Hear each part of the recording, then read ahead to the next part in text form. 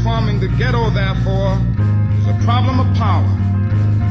Confrontation between the forces of power demanding change and the forces of power dedicated to the preserving of the status quo. You've got to put your bodies upon the gears and upon the wheels, upon the levers, upon all the apparatus, and you've got to make it stop. And you've got to indicate to the people who run it, to the people who own it, that unless you're free, the machine will be prevented from working at all. They are unanimous in their hate for me, and I welcome their hatred. No justice! No peace! No racism! No peace! Millions of people stand up and fight, they win. Hi, and welcome to Sometimes People Win. I'm your host, Alex Storer, and with me is my co-host, Max Jackson. How you doing, Max? I'm doing great. How you doing, Alex? I'm doing pretty well. Pretty good. Awesome. So we just wanted to welcome you guys to this podcast. Thank you so much for listening.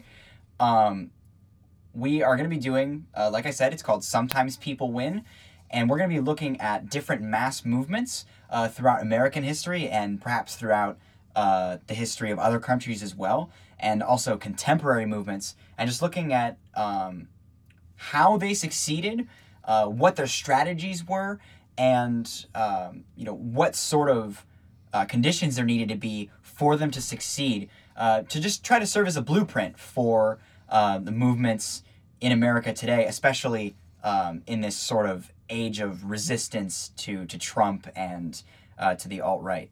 Did you have anything to add to that, Max? Yeah, that sounds about correct to me. The key for me to all this, and one of the most important political projects available to anybody, is the expansion of our political imagination.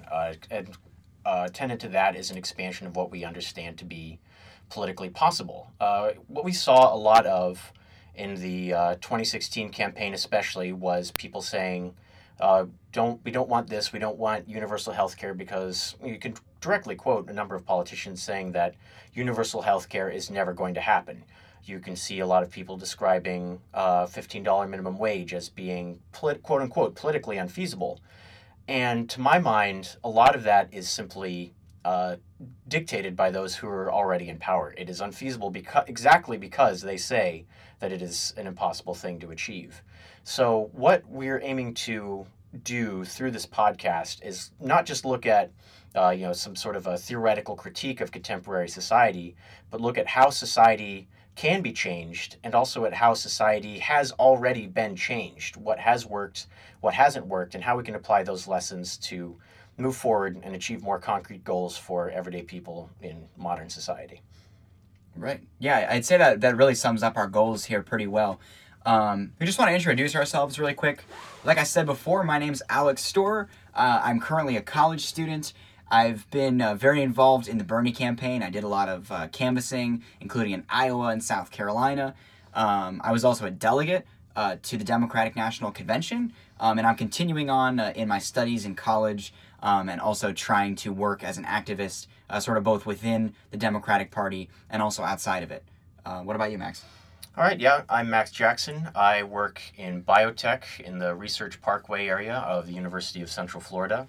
My lab works on creating what are called bodies on chips. Basically, we create little miniature versions of human organ systems and use those on sensory beds and use those as a more humane and effective way to develop medicine and other such research treatments.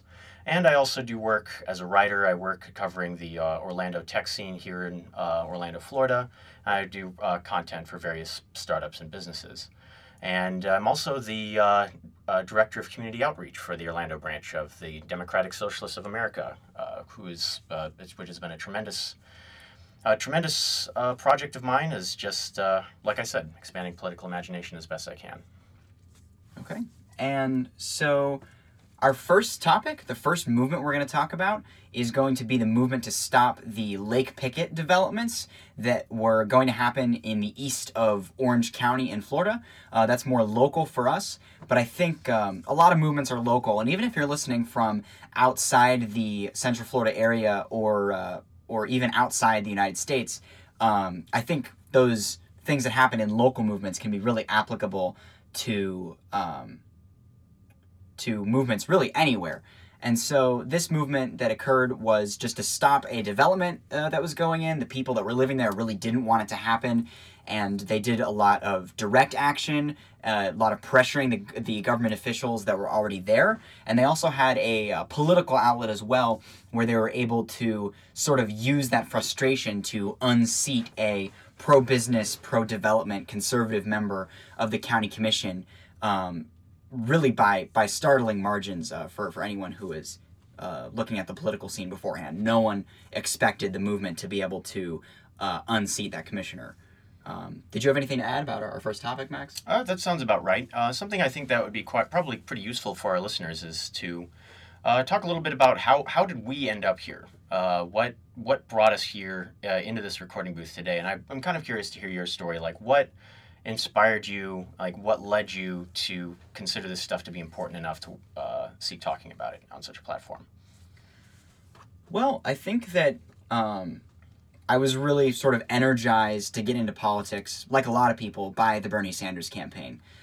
I had sort of initially thought of myself as a libertarian, in a sense, thinking about smaller government in all of those kind of talking points you hear from libertarians. But then I saw Bernie Sanders and I saw what he was talking about, and I was like, wow, the top 1% really does control as much wealth as the bottom 90%. Wow, we really do have backwards healthcare systems and backwards education funding in America, as opposed to other countries that are doing it a lot better than us. And I really started to hear what he was talking about, and he sort of really brought me to the left on economic issues and just trying to make sure that we have a government and a system that's really working for everyone. And it was clear to me at that point that we did not currently have that system. So going off of that, helping people figure out how to make the system more like how they want it to be, I think is a really noble goal. If we can tell the stories of these movements and help people to sort of understand how it is that you pressure politicians or public officials into doing what you want them to do, or just really changing the system from within. I think that's a really noble goal, because we need to start seeing that more and more. People need to start waking up, because we have a lot of really urgent crises in this country. Well, what about you, Max? Yeah. What brought you here? I think I relate to almost all of what you just shared there. I, along with much of my generation, sort of emerged into political consciousness right after the close of the Cold War. And so for me, American hegemony was basically this sort of axiom, because I knew of no prior great challenger or great rival for United States dominance. And so for me, it was just always that the United States was number one, we're the best, the society was the best, etc. And then, that eventually things just sort of got bandied about between the Democrats, who, as far as my simplistic understanding of things went, were the good guys, and the Republicans, who were the bad guys. So, for me, in my very early youth, the central political project was just make sure that Democrats win. Democrats equal good, and Republicans equal bad. So that proceeded for a long time. I came of voting age during the first Obama campaign. He was the first person that I voted for, and I voted for him twice. I was very energized by that campaign, and then, as with quite a lot of people, sort of disillusioned when that was my first time seeing a great degree of campaign promises not be fulfilled, or seeing this energy sort of turn into just sort of be diffused by the establishment. So, along with so many, I was, as you said, tremendously energized by the Bernie Sanders campaign. I think that's a very apt term for it. But for me, what moment represented was that it was feasible and acceptable to say that the system is bad. That this is not necessarily the contemporary power structure is not something that's axiomatic. It's not something that's granted. It's not something that descended from the heavens. It's something that is the way it is because we all basically agree upon it for whatever reason. And so with that, and with sort of encountering other people along the way who were willing to put themselves out there, saying that they're socialists, or saying that they are anti-capitalists, or people who are willing to take that plunge to say that they have some sort of radical challenge to the way that things are, is what first led me to say, okay, this is okay for somebody like me to be like this. And so that was what kind of undergirds my enthusiasm for the project of highlighting mass movements, is identifying and underscoring the everyday people that have made these sort of things happen, and that have changed the system without themselves being necessarily absorbed into it, diffused by it. People who have made a difference on their own terms. And so that's the sort of thing that sort of leads me here, that drives me here, and is the sort of inspiration that I hope to highlight and to share.